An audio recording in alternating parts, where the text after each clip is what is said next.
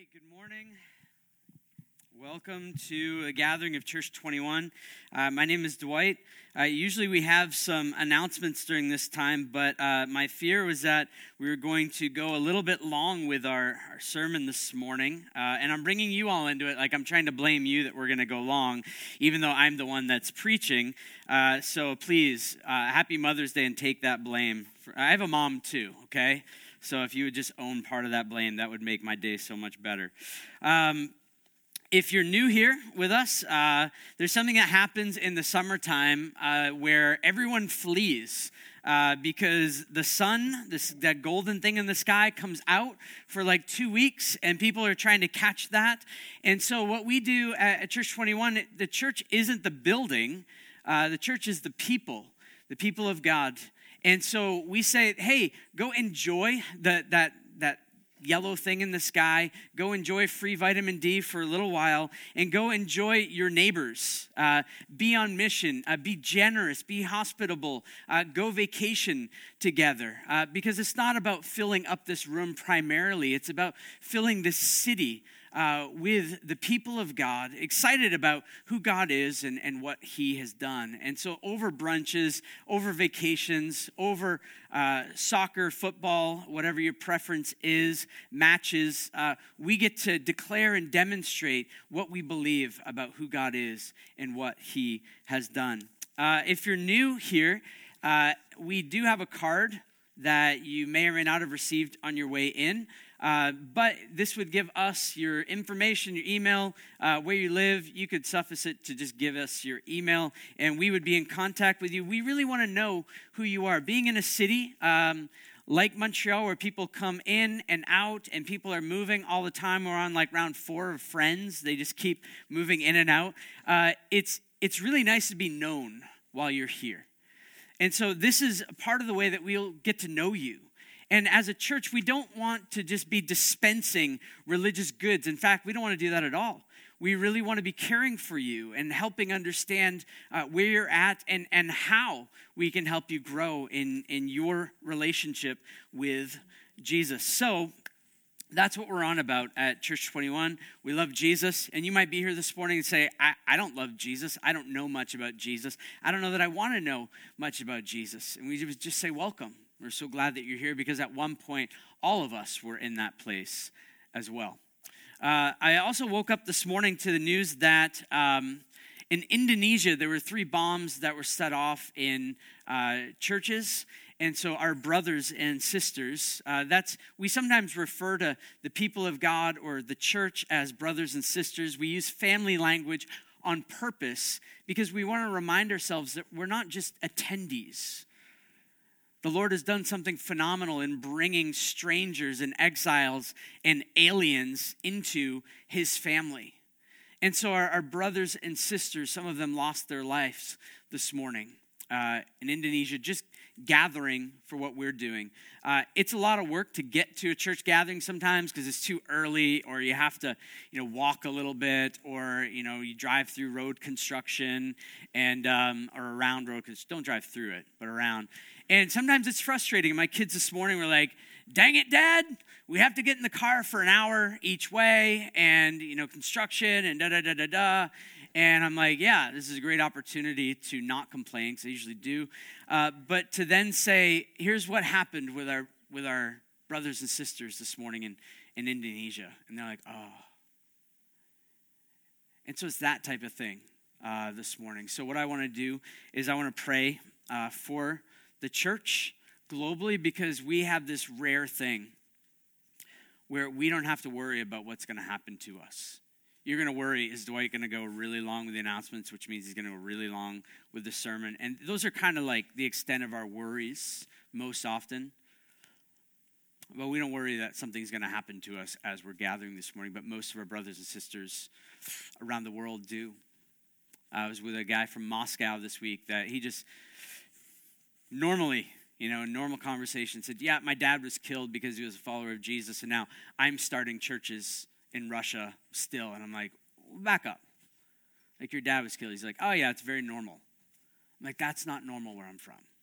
Like, you live long lives of comfort in the church.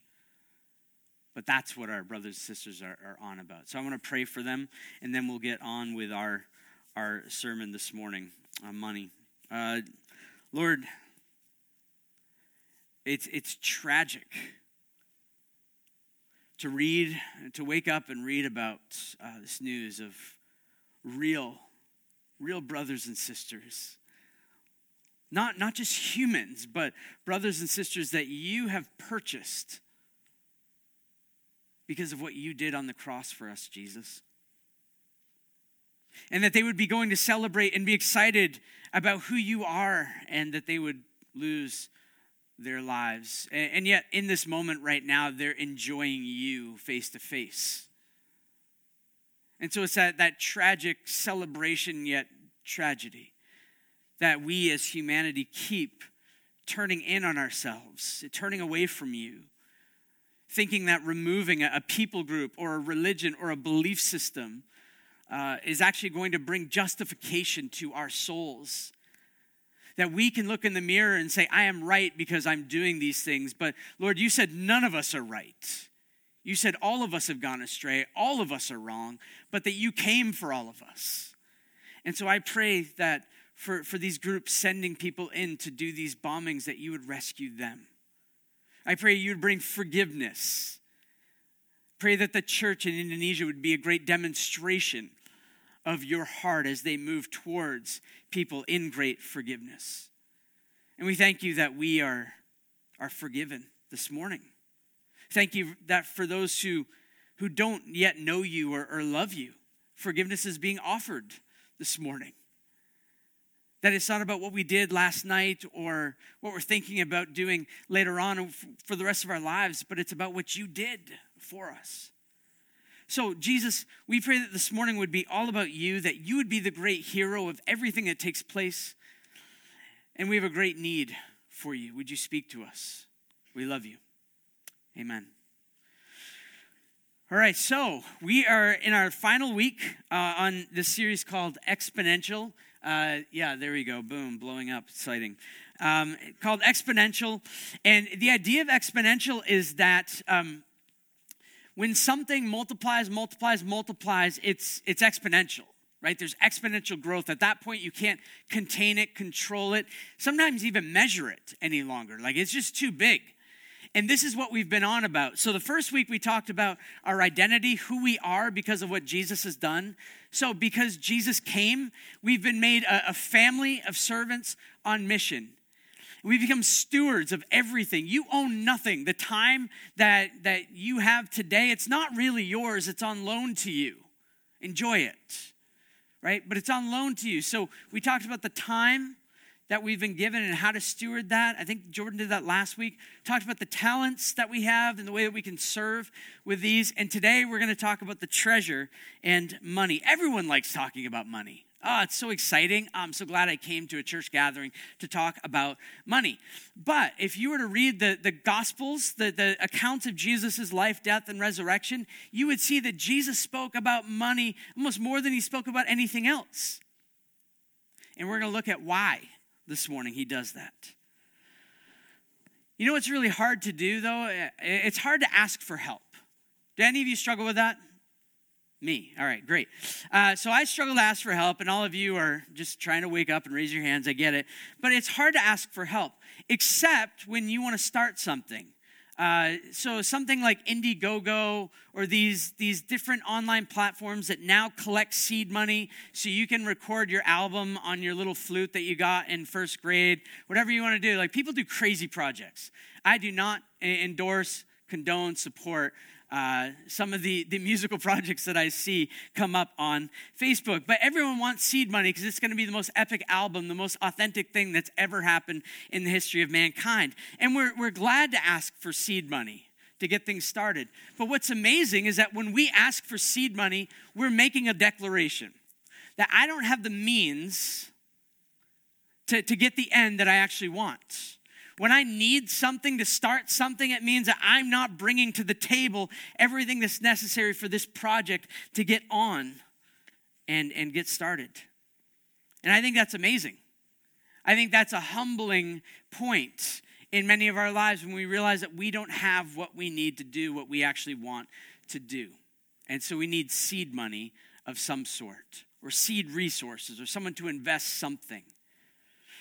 What's great is that seed money is actually God's idea. And so today what we're going to do is we're going to look at money, possessions, and resources as seeds. Okay, so you're going to have to work a little bit hard with me. I'll try and explain it, but I'm going to talk about seeds, and it's not going to be like pomegranate seeds or orange seeds, those types of things all the time. So you're going to have to just track with me and do a little bit of homework. Happy Mother's Day. I knew you wanted to do that today, so this is just getting your A game on. There are 4 points I want to make today. Number one, it's going to be that God is the one who provides all seeds. So he's the one that provides, yes, pomegranate seeds, but also the one who provides all money and resources, possessions. Secondly, I want to talk about our misuse of the seeds. Third, I want to talk about our hope, our confident expectation. And fourthly, I want to talk about our call. So what are we supposed to do with this information that we have now? And here's the thing that bothers me about church so often is that we love information. We love reading books. We love listening to sermons most of the time if we like the content or material. We like kind of being these Christian bobbleheads that walk around like this. But what we don't like to do is actually apply it to our real life. We don't like to get our hands dirty with the theology. But here's what we believe about God. We believe that God didn't just think, it would be a good idea for me to rescue humanity. He actually came and got dirt underneath his fingernails in doing it. Actually, he took on flesh and got fingernails. So God didn't just think it was a good idea to live in the abstract, to be this bobblehead deity. Instead, he came down, took on flesh, and actually worked out this reality. And so this is going to be our hard work today, is not to just hear ideas and say, yes, I agree, or no, I don't agree, but to actually do something with this. The book of James, a book in the New Testament, talks about us being hearers and doers of the word. So we don't just hear, we do. That there's a response that takes place. And so this is what we're going to get on about this morning. First thing, God's provision of seeds. God's provision of seeds. All things are his. All things are his. I believe it was Abraham Kuyper that said that there isn't a square inch in the universe that God doesn't declare mine. It's all his. Everything is his. And I like to remind us and my family of that often, right? That everything is his. Nothing can you say, this mine. No, ultimately, good theologian is going to say, well, actually, it's the Lord's and it's on use for me to be able to enjoy for now. But all things are his. All things. Even your pomegranate seeds, they're all his. And this is important for us to know as we're going to talk about resources. So we believe that God created all things and that he didn't let go of all things and say, okay, now it's all yours. He created all things and he sustains all things. He's still holding on to everything. It's all still his. And he put certain things within creation so that creation would multiply. There would be exponential growth. So God literally put seeds into creation. Let me show you this. Genesis, first book in the Bible. I'm going to put it up on the screen for you. But if you don't have a Bible as you leave today, please grab one, not mine. Please be kind, don't take mine. But there are some out there. And so as you're leaving, grab one. But here, Genesis chapter 1, verse 11 to 13 says this. God said, he's in the process of creating, let the earth sprout vegetation, plants yielding seed. I wish it was that easy. Right? Like I plant things and squirrels, these like evolutionary food chain somewhere type of, they're not normal squirrels. They come and they devour. They don't allow for plants to yield seed or anything. But God speaks, let the earth sprout vegetation, plants yielding seed, fruit trees bearing fruit in which is their seed, each according to its kind on the earth. And it was so. The earth brought forth vegetation, plants yielding seed according to their own kinds, and trees bearing fruit in which is their seed, each according to its own kind. And God saw it was good. There wasn't a blemish in all of this. And there was evening and there was morning, the third day. And so this is what God was on about. My printer broke. So I'm trying to use this iPad thing, but it keeps shutting off on me. So if I just go on a rant or a tangent and then need to find my place again, just consider it a gift, all right? So this is what God is on about, that he creates fruit trees, all of these with seeds, so that he doesn't have to keep dropping orange trees all over this world, right? There's seeds in there, and within that seed is a potential of new life. And so God puts these into the vegetation world. Now, moving on, Genesis 1, 20 to 22. God said, let the waters swarm with swarms of living creatures.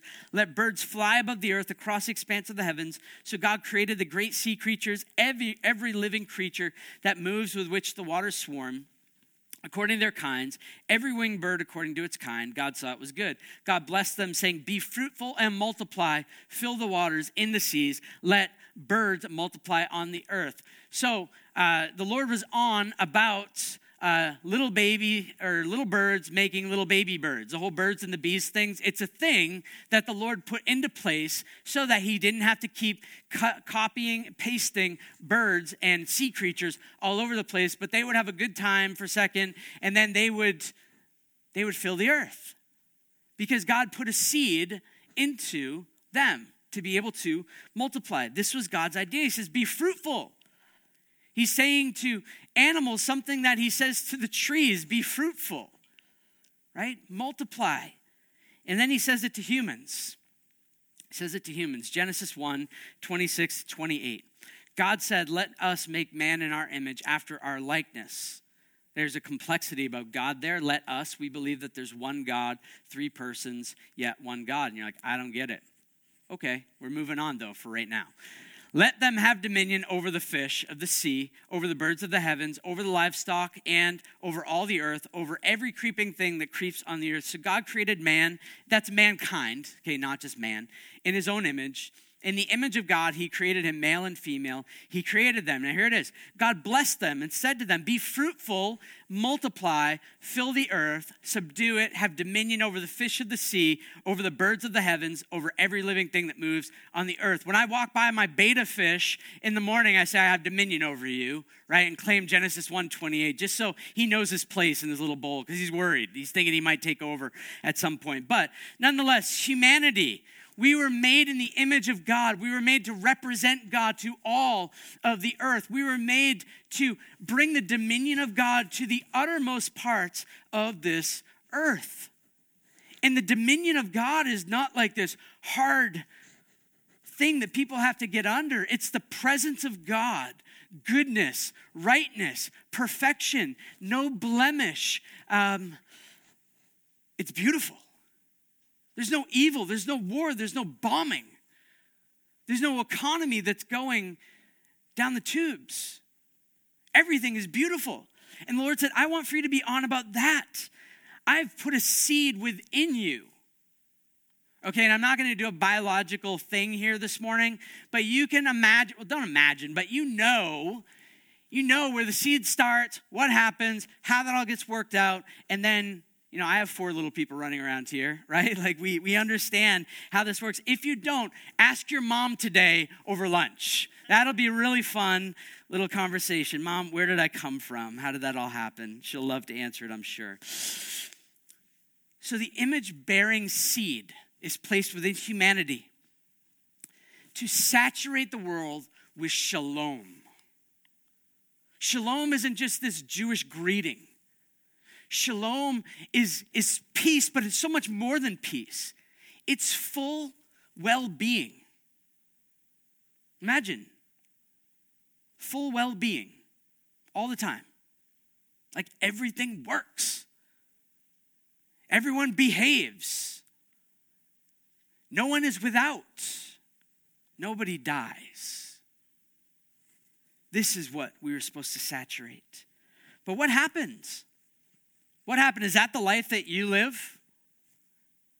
No, it's not the life I live. So what happened? Well, here it is. It was our fault. We misused the provision that God gave to us. God put humanity in a garden, so think paradise, puts male and female together, naked, no shame, and gives them no instructions, right? That sounds great. No instructions. The only thing that he said was, hey, there's this tree in the middle of your living room, the middle of paradise. If you eat of this tree, you're going to die. Everything else that you do is going to bring me honor, glory, and you're going to keep living. One thing. What did we do? Well, that fruit looks good. Right? That's what we always do. It's what we always do. We always go to the fruit that we shouldn't be at. We misused it. We broke the only boundary that God gave to us. God gave us seed money, and we gambled it all away. God gave us life, and we gave it up for the fruit because we bought into the lie that was spoken to us. There was a different authority that came to us in the garden. We were there with our first parents. We were being represented by our parents. And our first parents believed a lie that we lacked something. That we just needed to carpe diem. We needed to seize the day, seize the fruit, seize our deity. And the moment that we ate of the fruit of this tree, we would become just like God, which was saying that God has made you dysfunctional. There's a dysfunction in the matrix. There's a piece of coding that's not there. And the missing piece is all up to you. You can save yourself. And if you would just take and eat of the fruit, then you can save yourself. And the world is yours. But that was a lie because the world already was theirs. In fact, they were supposed to take dominion over all the world, partnering with God in his plan to do this. They gambled the seed money away. And they became the bad seed. Have you ever been called a bad seed? It's really awkward. I was called that a few times as a child by other people. Like, are you a bad seed? I'm like, I don't know. I don't know what that means. But that's what we became. We became the bad seed. That the seeds that now we would produce in all of life would lead to death. The seeds that we would produce would lead to liars. All my children are liars. They are. I'll confess for them, all right? One day it won't be as easy to talk about them, but for now, I can. All my kids are liars. Jess and I, my wife, we never sat down and whiteboarded out how to lie. We never did. If you do that with your kids, stop doing that. Be a good mom or dad, whatever. It's not Father's Day, but be a good dad today and don't do that. But we didn't sit down with them and say, okay, here's how you steal. Here's how you lie. Here's how you sneak punches to places you shouldn't punch people. Here's how you, we didn't do that with them. But what do? They do all those things. We passed on the bad seed. And it's not because they're watching us do these things. And it's not because Jess and I are perfect either. But this is what they are. This is what we've become. And we've been spreading the seed of death, not the seed of shalom. We've been spreading the rule and reign of us and our platform, not the rule and reign of God. And we continue to misuse provisions and seeds. We're not getting it right. We continue to do this. Even if you're here today and you're a follower of Jesus, you continue to miss the mark. You do. I do. How do we do this? How do we continue to do it? Let me give you a few examples. It's easy to multiply our resources, our money and stuff only for ourselves, only thinking of ourselves. We put money into the stock market or investments or real estate, and at the end of the day, we're just thinking about me, that I want to multiply more so that I have more. And there could be a whole host of reasons for why that is. But God didn't say, I'm putting all these seeds in the garden and animals in you, humanity, so that you can build storehouses full of fruit and animals like raccoons piled up to the ceiling, babies filling houses, not taking dominion over everything, but instead being all about yourself. That's not why God put the seed into his creation. There's a story in Genesis chapter 11, first book in the Bible, 11th chapter in, about the Tower of Babel. As a kid, I thought it was they were really trying to build this, huge tower into the heavens to poke God and trick him. But what were they doing? They were building a storehouse for humanity. They were building a thing for them.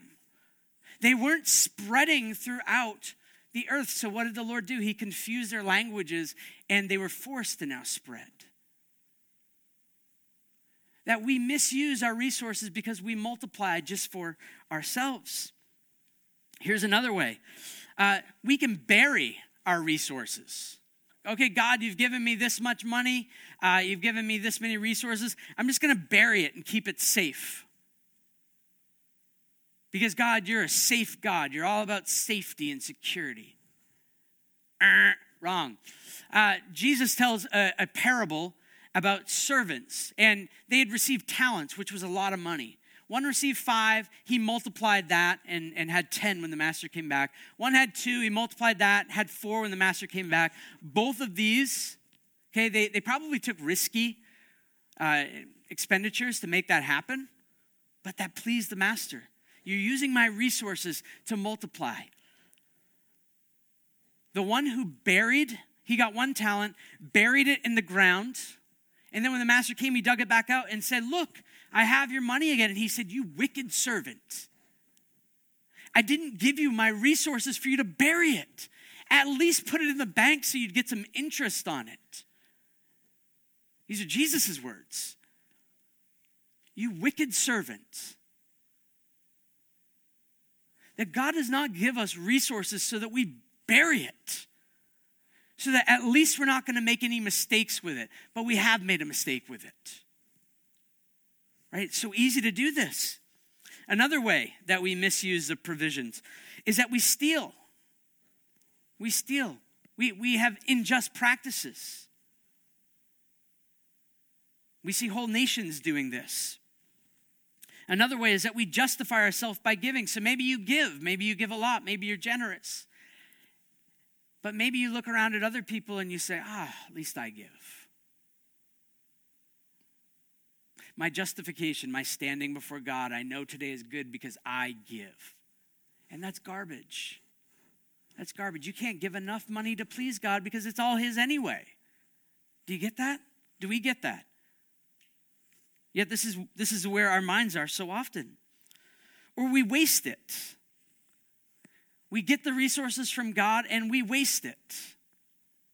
And there's a whole host of ways that I could show this from Scripture, but let me tell you a story, or let me read you a story that Jesus told in his day. It's from Luke, book of the New Testament, chapter 15. It's about the prodigal son. Maybe you've heard it before, but let me read it for you. It's about 13 verses. Here we go. Jesus said, there was a man who had 2 sons. The younger of them said to his father, Father, give me the share of property that's coming to me. So basically, the younger son is saying to dad, I wish you were dead. I just want your stuff. And he divided his property between them. It's amazing to me. I'd be like, get out of here, right? You don't know what you're saying. Go. But instead, he divides the property between them. Not many days later, the younger son gathered all he had, took a journey into a far country. There he squandered his property in reckless living. When he had spent everything, a severe famine arose in that country, and he began to be in need. So he went and hired himself out to one of the citizens of that country, who sent him into his fields to feed pigs. He was longing to be fed with the pods that the pigs ate, and no one gave him anything. But when he came to himself, he said, how many of my father's hired servants have more than enough bread, but I perish here with hunger? I will arise and go to my father. I will say to him, Father, I have sinned against heaven and before you. I'm no longer worthy to be called your son. Treat me as one of your hired servants, right? He creates this whole plan. Then finally, verse 20, he arose, came to his father, but while he was still a long way off, his father saw him. His dad was still looking for him. His dad was looking for him. And he felt compassion. And he ran. Okay, Hebrew men didn't run in that day. That was improper to run. But he runs. And he embraces him. And he kisses him. And the son said to him, Father, I've sinned against heaven and before you. I'm no longer worthy to be called your son. And then this is astounding. the father said to his servants, like dad just shuts him up.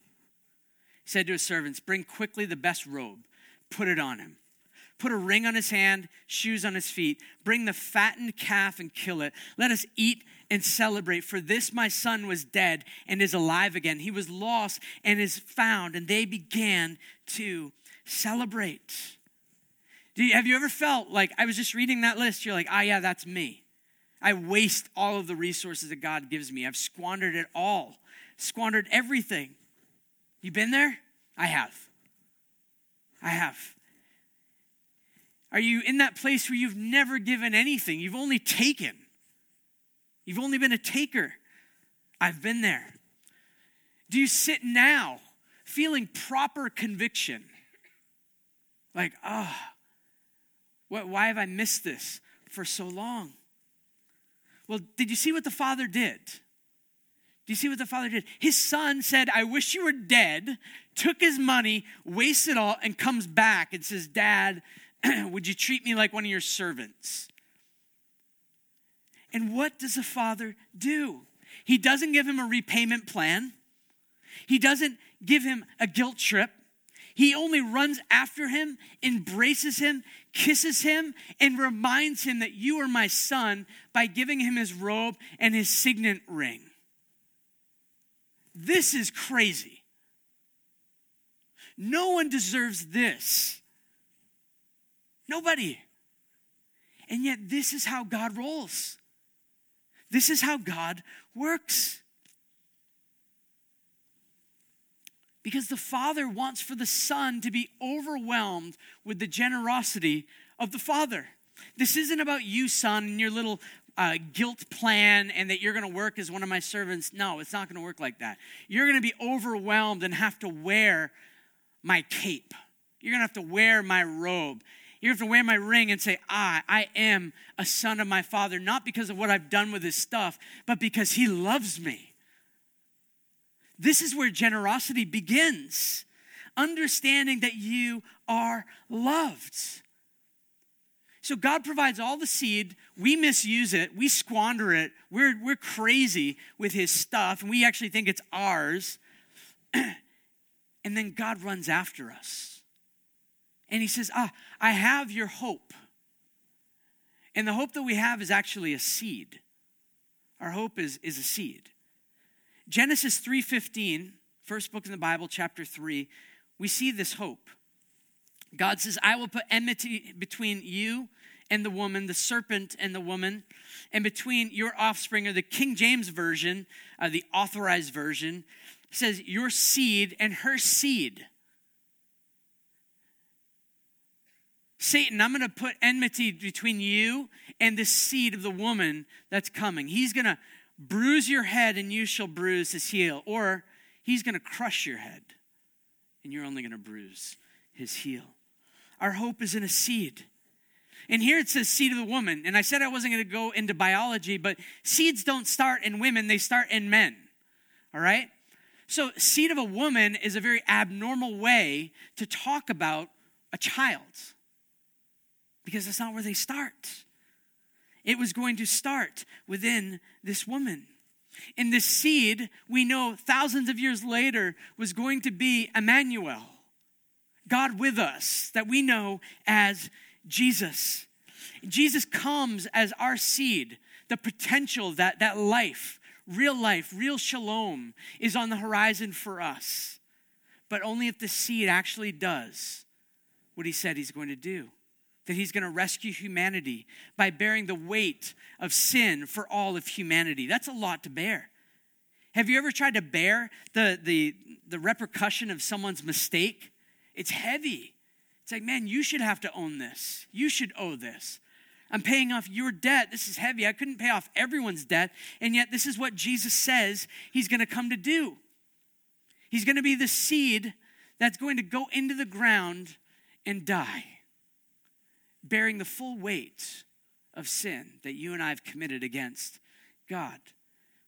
Book of John, book in the New Testament, Jesus says, truly, truly, I say to you, unless a grain of wheat or seed falls into the earth and dies, it remains alone. But if it dies, it bears much fruit. So this is what Jesus does. He's the seed that goes into the ground and dies for you and for me. I was in Rome last week and then in Serbia and went to the Vatican one day and then went to the Colosseum and all the things around there the next day.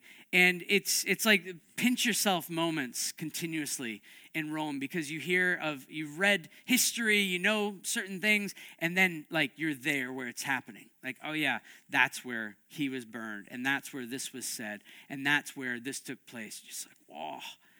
But I was standing in the Colosseum, and if you know the history of the Colosseum, it began as a place where animals fought, and it ended with a place where Christians were killed. And within the Colosseum, there's a big cross there dedicated to all of the saints who have died in the Colosseum. And as I was standing there looking, there's a gate of life and a gate of death. And you come through the gate of life, and most people would leave through the gate of death. And this image came to my mind of Jesus and what he did as the seed. Jesus, unlike everyone else coming through the gate of life, Jesus comes through the gate of death. He walks into the Colosseum, and we're all there. And we're not there to root for him. We're there to root against him. And we, the people, humanity, get up out of our seats, rush down, and we kill him because it's our sins that put him to death. And his blood is shed. And as the sand of the Colosseum would eat up the blood of its victims, the blood that Jesus shed purchased our freedom. And we stood there and we waited. And 3 days later, Jesus rises up from death because he couldn't be held by it. It wasn't his sin that put him there, it was ours. And so Jesus stands up, having conquered our sin, having conquered death, and he walks out the gate of life. And he invites all of us who have just put him to death to come with him, not to be punished by him, but to enjoy him. This is the good news of the gospel. This is what Jesus does. This is what he's on about. This is his type of generosity towards his enemies. And he puts that seed of generosity into each one of us and calls us to be generous at that level. I mean, this is amazing. 2 Corinthians 8:9, another book in the New Testament, Paul writes, "You know the grace of our Lord Jesus Christ. Though he was rich, yet for your sake he became poor, so that by his poverty might become rich." We become rich in an eternity with him because of his death on our behalf. So today, if you're part of the followers of Jesus, if you're part of his family, if you're known as a brother or sister of Jesus, you have everything. Everything is yours. So you who are in university eating ramen, not by choice, but by necessity. I always think it's weird when university students, struggle on ramen and then they go out to eat ramen later on when they're making money. I'm like, don't you remember what you used to do? When I was in Vancouver, someone invited me to ramen. I'm like, no, I don't want to go. I'm not going back to that land, right? Like I want real food, right? Coming out of ramen world. Anyway, but we have everything. We have everything. But the lie in the garden was that we lacked, remember? The lie in the garden was that you're dysfunctional. And we still continue to believe this lie today. Many still leave Jesus for money and resources. Many within his church still pursue money and resources as an ultimate end. Jesus says this. And he told a parable and then explained it. He said, others are the ones sown among thorns. Seeds were sown, landed in thorns. They are those who hear the word, but what's they're doing? Well, the cares of this world and the deceitfulness of riches and the desires for other things enter in, choke the word, and it proves unfruitful. So Jesus is saying that it's possible for you to be excited about me at first, but then to be so worried about money and resources, thinking that they're mine, thinking that I need to figure out how to create bigger storehouses for them, or this is all about me, that we end up actually walking away from Jesus. because the cares of this world and money are so important. But when we see him as everything, when we see Jesus as everything, all seeds are reordered. Jesus meets this guy named Zacchaeus. He was a wee little man was he. And so he meets, I tried to do a straight face, but I couldn't. So Zacchaeus is this tax collector. He steals from people, unjust all the time. And he climbs up into a tree to see Jesus because no one's going to let Zacchaeus, this thief, get close to Jesus as he's passing by. Jesus looks up, sees him. He says, hey, get food ready at your house. I'm coming to your house today. Right? Like, why would Jesus want to be with this guy? Doesn't he know he's a scumbag? Doesn't he know that he's been taking money from us? Maybe Jesus is going to go and punish him. But instead, Zacchaeus understands who Jesus is.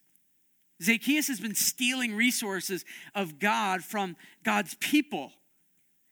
And Jesus says, I want to get close to you because I want to change you. And Zacchaeus understands who Jesus is, and look at what happens. Zacchaeus says to the Lord, behold, Lord, half of my goods I give to the poor.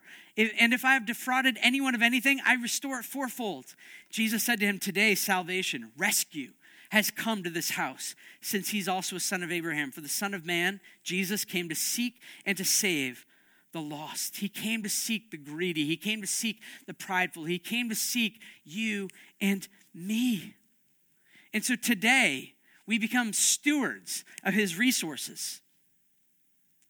And when we give of his resources, we're preaching to our hearts that we don't need money. Do you get that? When you give away stuff, it's saying, I don't need that. I'm not dependent on that. That's not my ultimate. So giving frees us up from needing to worry about the things that are God's to worry about. And giving is actually an act of worship, saying, God, you are so much better than your resources. I want you, not your stuff. Prodigal son, he wanted the dad's stuff. Where God is reorienting our hearts to want him because he's far more enjoyable than the stuff. iPads will break, iPhones will break, everything is going to be ruins, but he won't. So, what do we do with this? Practical stuff, okay? Practical stuff. We just did the theology of all of this. Why are we stewards? Okay? Our call, 3 things. Unlearn, plan, and grow. And I'll do these as quickly as possible, but these 3 things are important. And what I want to say as well is don't build your financial strategy on one proverb. Okay, there's a book of Proverbs in the Old Testament, kind of like the ancient tweets of the day, right? Really short, pithy statements that God has given. But I've heard people like building their whole financial strategy on a proverb. I'm like, the Bible has a lot to say about money, actually against some of the things that you're building on. So don't build your whole strategy on one proverb.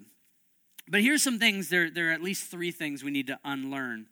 The first is that we need to unlearn that we don't give.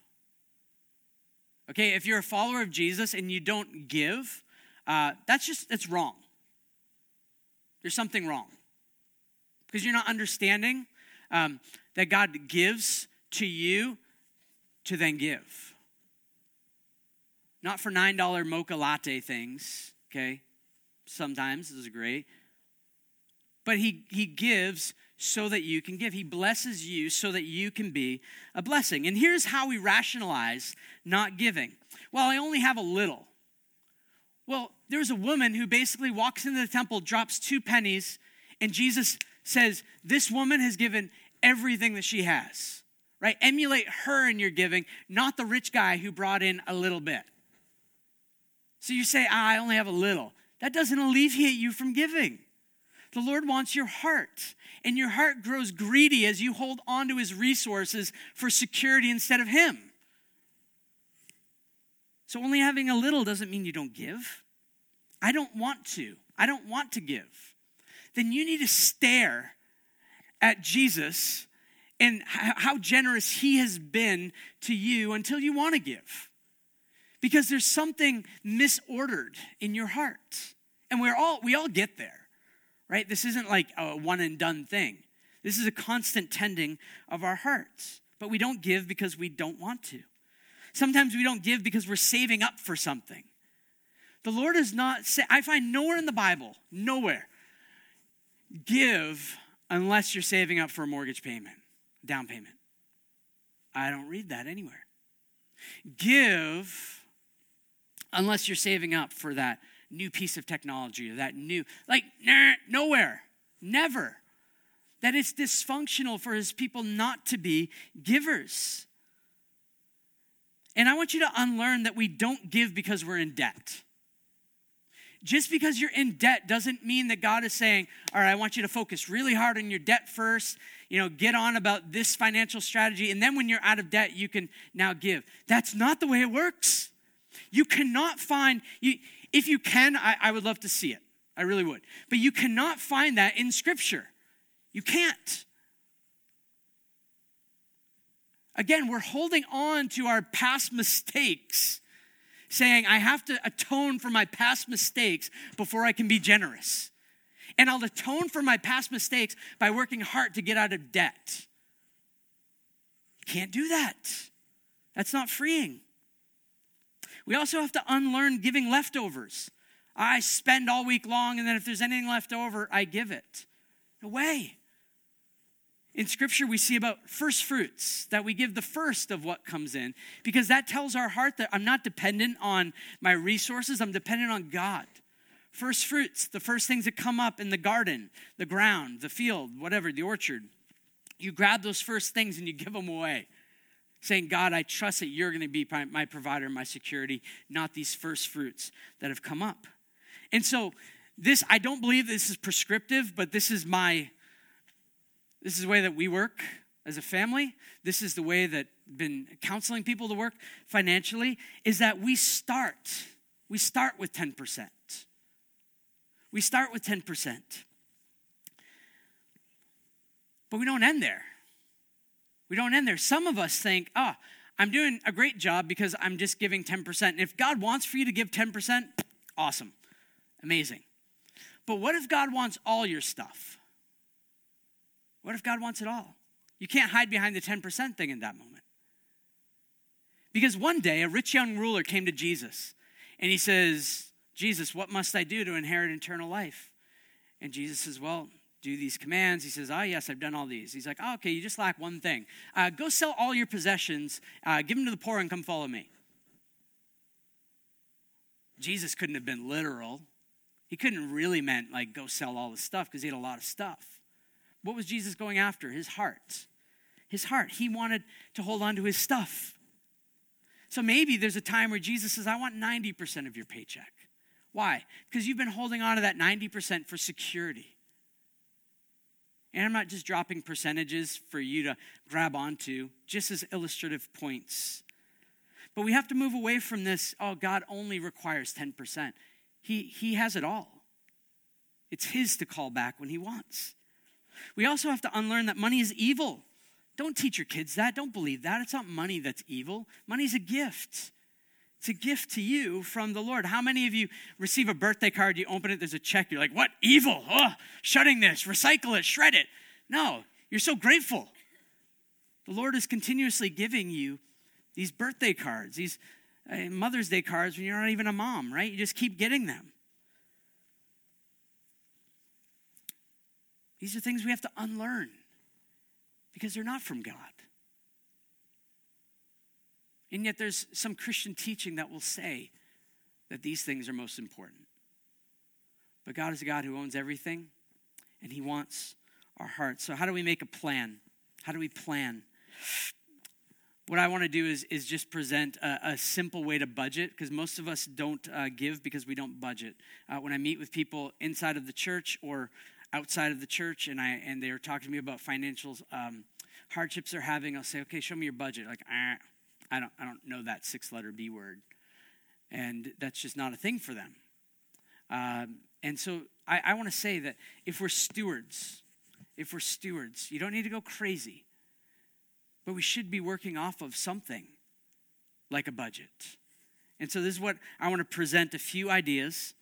And we want to start our budget by reminding ourselves that everything is Jesus's, and I'm made to enjoy him, not the budget, not the stuff, right? I'm made to enjoy him. So the first piece of this is that we want to start with investing eternally and build around generosity. If you're building a budget, don't start with your Netflix, right? You see if you have enough money left over for Netflix. And I'm being serious. We start with this reality that, God, it's all yours. What do you want? This year, what do you want me to give? This month, this 6 months, whatever. What do you want me to give? And we invest eternally. Because here's the thing. I don't care how good the S&P does. I don't care how good the Dow market does. I just don't care. None of it's going to have the type of return that God's economy will. God's economy is eternal and exponential. You don't know what's going to happen with the money that you invest into his economy. What I do know is that it's going to have eternal repercussions. Repercussions is a bad way of saying it, right? It's going to have eternal benefits. There we go. We'll just edit that out. It's going to have eternal benefits for you in enjoying him. So we invest eternally and build around generosity. You actually, and I actually, we miss out on God's work if we aren't giving. And I'm not being manipulative, okay? Don't hear me as that. But we actually miss out on God's work if we're not giving. You just do. Because God wants to do certain things with his resources, and he's not confined like, oh man, I'll pick on Mike Gockley. I wish that Mike Gockley would put more money in the plate because I'm really hoping to do this thing. God is not like that, right? God can drop the money from the sky. God can put it in a fish's mouth. God can do whatever he wants. He can provide it from wherever. He's not bound by you and your disobedience. He's just not. But you're missing out. You're missing out. So what I counsel people to do is to start with 10% gross. Not like 10% gross. But 10% your gross, which means before tax. I had to look that up this morning, confession, okay? I never know which is net or which is gross. But I would counsel you to start with 10% gross. And you might be saying, that's crazy. And I would say, but the gospel reorders us. The gospel reorders us. Don't think that this is something that you just have to muster up the courage to do. That God wants to change your heart so that you start to see these resources as, God, how can I give more of your stuff? Would you provide more so I could give more away? What I suggest as well is that you start with spiritual family and then go out from there. So I counsel people, hey, 10% is a great place to start within the church, within the local church family, and then build from there. You want to do compassion, you want to support overseas missions, you want to support something in your neighborhood, you want to support someone from the church that's doing something, great, amazing. But start with the 10%. We take care of our family before we take care of our neighbors, right? I'm not feeding the neighbors' kids while my kids are sitting there like starving, going over them. Like, I'm just being generous to the neighborhood, guys. Just relax. And so this is a way for us to grow generously. And honestly, if we were all giving 10%, if our church was giving 10%, our church would be fully funded completely.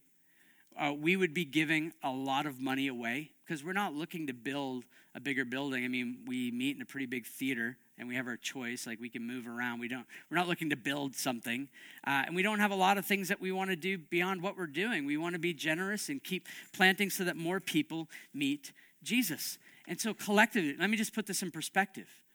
$140,000 Canadian, or like $30 US, would give us everything that we need as a church. So that means that we collectively as a church would have to make $1.4 million. We make way more than $1.4 million. So we have this opportunity as the people of God to be able to give. We want to bring on Jordan Weeks full time. Right? And we're hoping that we're going to be able to do that by the end of this year. And we'd like to plant another church at some point. We're hoping we'd be able to do that and put money towards that. But that's going to come from the people of God. So we invest eternally, build around generosity. Secondly, we plan for our future. So as we're building out our budget, we start with giving. Then we say, okay, one day I'm going to retire. most likely. One day I'm not going to be earning money. So what can I do now? How can I invest now so I can keep giving and not have to work until I'm 95 or whatever? And it's not about your family legacy. Sometimes I hear people talking about, I want to give this much to my kids. I love my children, but the book of Ecclesiastes, chapter 2, verse 18 and 19 says that your child could be a fool. You could invest all of your time in building this wonderful legacy, and then your child says, I want to have a mansion, and I want to have mega parties in there every day, and 3 months later, everything is gone, loses the house, out. Right? You don't know what your children are going to be like. So don't just think about your kids. Think about the legacy of Jesus and how the resources he's given to you keeps moving on. When I met with a financial planner recently, I said, I do not make millions of dollars, okay? Not even close. I said, but I want to give millions of dollars away after I'm gone. How do I do that? And so we made a plan for how to be able to do that. So we plan for our future. And how can the legacy of King Jesus keep going on? Thirdly, we want to then execute for today. This means live within your means. If you can't eat ice cream for a season, don't eat ice cream. Don't think, I'll just put it on the card. What's $4 on the card? 10 years from now, it's $4,000. That ice cream was a $4,000 gelato, right? We do not understand the economy that credit card holders work in, right? So live within our means. Live within our means. We want to get out of debt as soon as we can. We want to stay out of debt if we can, okay? But we execute for today. This means that there are things that you can't do that you'd like to do. That's okay. That really is okay. Fourthly, pray that the seed grows and multiplies. Pray that the seed grows and multiplies. So as you're giving things away, pray. Lord, would you take this money, these resources, and would you multiply it all over this world? And the fifth part of this is tend your heart and the finances. Tend your heart and the finances. As you're giving, don't feel justified, God must be so pleased with me now because of what I'm giving away. He was pleased with you before you gave anything. He's the dad that embraces you when you've squandered everything. But tend your heart and his finances, which means you're going to have to look at it often. So what I did, and we're wrapping up, but what I did for you is that I put a budget up there. I think we're able to make it a little bit bigger. So I have a little green pointy thing here, all right? There we go. All right, so this is a sample budget. I'm going to give you the link for it in just a second. But here is all of your income, all right? Government, that can be a line in Canada because they actually give you money for things. It's crazy. And so you put all of your income up here. You put that income there. Everything also is already connected, so you can just plug in a number and you're going to see the thing happen. It's crazy. And then you have your expenses here, okay? And the expenses just keep going. You don't need to keep going down the list. And down here, what you can't see is there are tabs, and they just keep going as well, for you to keep track of each one of the expenses that you're doing. And all of this, the income should be higher than your expenses. Was that rocket science to anyone? All right? You should have more money coming in than going out. And I know some of you work your budget that way. Your pocket is your budget. You're like, I don't have anything to go out. I'm out. I'm done. But this should be able to get you started on this. And there, you can add categories. You can add categories down here. Everything is synced up. You can add categories up there. This is just to get you started. But my suggestion is that God has given you stuff, not for you to be like, I don't know what to do with it, but instead to be able to figure out, how do I become a really good steward of this? The link is on the next slide, which somehow I can't do here. So what I want you to do is not write this down. If you have a phone, which most of you do, I'm assuming, you can take a picture of that. Now is the time to do that because I'm going to move on in about 5 seconds, all right? And we'll send this link out to you. But this hopefully this is your Mother's Day gift, right? This is your Mother's Day gift. And I want to end our time this morning not with a budget thing, but I want to end with sharing a story, and then I'll invite David Ritz to come up. There's so much that the Lord wants to do in your heart through money. So much. When I was not yet a follower of Jesus, I used a lot of credit cards because I rationalized in my mind that, like, oh, this is just like 5 hours worth of work. Oh, this is just this much time. And I was $25,000 in debt. I met Jesus, and my perspective on finances changed, and I had to move in with my grandparents because I didn't have any money anymore. And my grandfather said, how's life been? I'm like, well, not great, but now it's getting better. And he's like, oh, do you have any debt that you're carrying? I said, yeah, I have about $25,000. And he's like, oh, can you bring it to me? I'm like, sure. Go and bring it. I thought it was like reprimanding or something. And he's just like, I'm going to pay all this tomorrow. I'm like, no, you're like, come on. Like, I'm an idiot. Do I need to go into detail about what I use this on? Like, this is crazy. You would never want to pay this. He's like, no, this is going to be done tomorrow. And I'm like, wow. Like, I understood what a generous God, a father who runs after children is, right? To embrace us, to love us, to change us. The second thing I just want to share from my personal story is that we were raising support for about 16 months to be up here. We live on support. We don't take any money from the church. And so in raising that support, I had to work a job as well. And I made a whopping $17,000 a year. Lived in a very affluent community in Maine by accident, not by choice. And had no money. Literally, we had no money to be able to give. No money. It was in the negative, every month. And Jess and I, on a date night, because we got pregnant right away, yay, it was amazing. And it was amazing, but we weren't planning on that. And so we literally had no money. I'm like, God, you don't know what you're doing. This is a train wreck. And our date nights were going to Target, walking around and being like, wow, if we had $5, we'd buy that, right? I'm not joking. And it was very strange and weird. And so I said, God, we're not going to give during this time because we don't have any money. He says, no, I want you to give. And for us, it was 10%. I want you to give 10%. And I just laughed. Right? And I have an annoying laugh. So it's like, are you kidding me? This is ridiculous. And I'm working this out with the checkbook in the kitchen.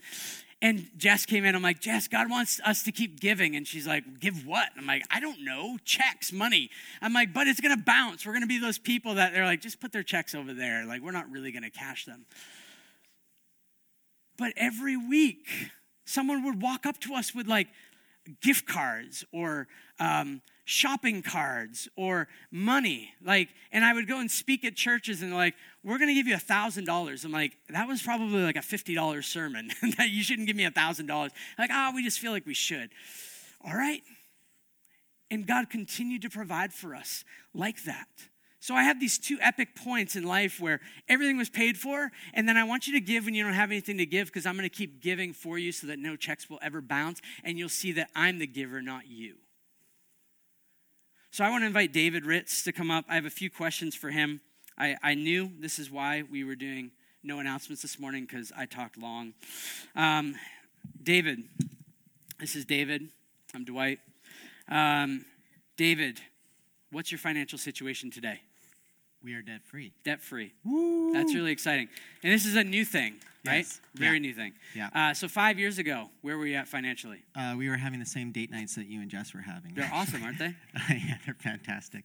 Actually 5 years ago, I was thinking about this. I was probably feeling like I wanted to throw up.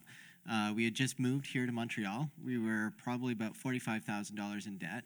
Consumer debt, student loans, car loans, all that kind of stuff. And we also raised support, and I didn't even have enough for rent. We signed our lease, and I was just like, I have no business signing this lease. I don't even have this much coming in. And the money that we had going out was roughly about equal to what the rent was as well. So it was a pretty dire situation. It looked like a massive mountain that was impossible to move. So 5 years ago, what changed in your thinking that you had to do something about that? The change started to happen a few years prior to that. This was kind of our debt being more under control. I was just more nervous because we had less income coming in. But the change happened where we had to actually sit down and do a budget. So that was a big thing. And my wife has been a huge blessing in all of this. I'm less of a budgeter. I'm more of a free spender, kind of like, oh, we got money in the bank, great, let's go spend it. But my wife is a lot more strict. So when you were talking about Netflix and all that these are stuff that I like. And I've learned that in a budget that we can live on a lot less than we actually think that we can. Our food budget when we moved here was $300, and I had a pregnant wife and a little child and myself, and that was a very, very small food budget for a family, and yet we've never starved. God has taken care of us every step of the way, grocery cards, all that kind of stuff. And so I had to realize that we didn't have to live on nearly as much as we thought we needed to. And generosity. I mean, yeah, you write the checks for the church, and you're kind of like, this is ridiculous. The police are going to arrest me probably for passing bad checks. And yet we have never in 5 years, as difficult as it has ever been, we've had a few periods where we've even had to stop our income completely because we didn't have enough coming in to support our wage. And yet we've been able to do it. And we've never had a rent check bounce. We've never starved. Our kids have had clothing every developmental stage because people have kids that are older than us. And they're like, oh, let's get rid of it. And so that we've just had to live without budget categories that we would love to have, but we just don't. And so now it's just like, well, I don't even know what to do. But yeah, that thinking had to change, is that I don't need this as much as I think that I need.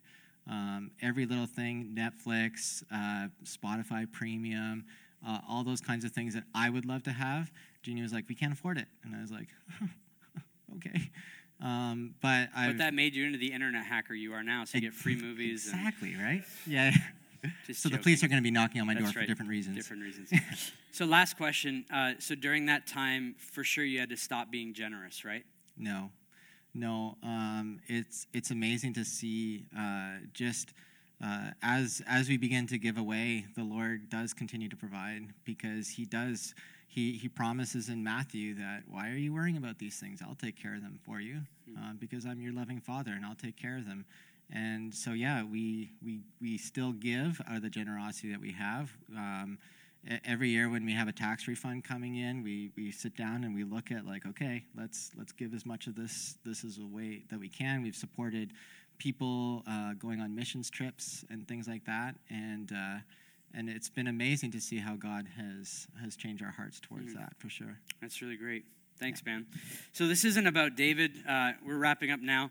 It's not about David. It's not about me. It's not about you. This really is about God, that God is a generous God who gives generously to his children, and he'll just keep giving. And so it's not a matter of trying to figure out exactly what it is. It's looking at him, beholding him, and saying, make me generous like you. I want you. I want to enjoy you. I want to have open hands with your stuff, so that more people would know you, get to experience your hospitality, your generosity, and that millions upon millions of people around this world would know who you are. So I'm going to pray for us, and then we're going to respond. God, thank you that you are a generous God. You are epic in your generosity. You are not stingy at all. When we feel like you're being stingy, you're not, because that's not who you are. And oftentimes during these rough patches or these times where we feel like we don't have enough, it's you desiring for us to have more of you. So I pray for those hearts that are feeling guilty now. They don't need to feel guilty, because you are the dad that ran after the son who squandered everything. And you want to change our hearts into being generous. So would you cause us today to respond in generosity? For those of us who have pigeonholed ourselves into a percentage or an amount that we give, would you cause us to see that you want us to recognize that everything is yours, and to not be content to just keep giving the same amount of time, treasure, talent, whatever it is, but that we would want to steward whatever you're giving us for your glory, so that your dominion and your presence would spread everywhere throughout this world. So we love you, and we need you for everything, Jesus. Amen.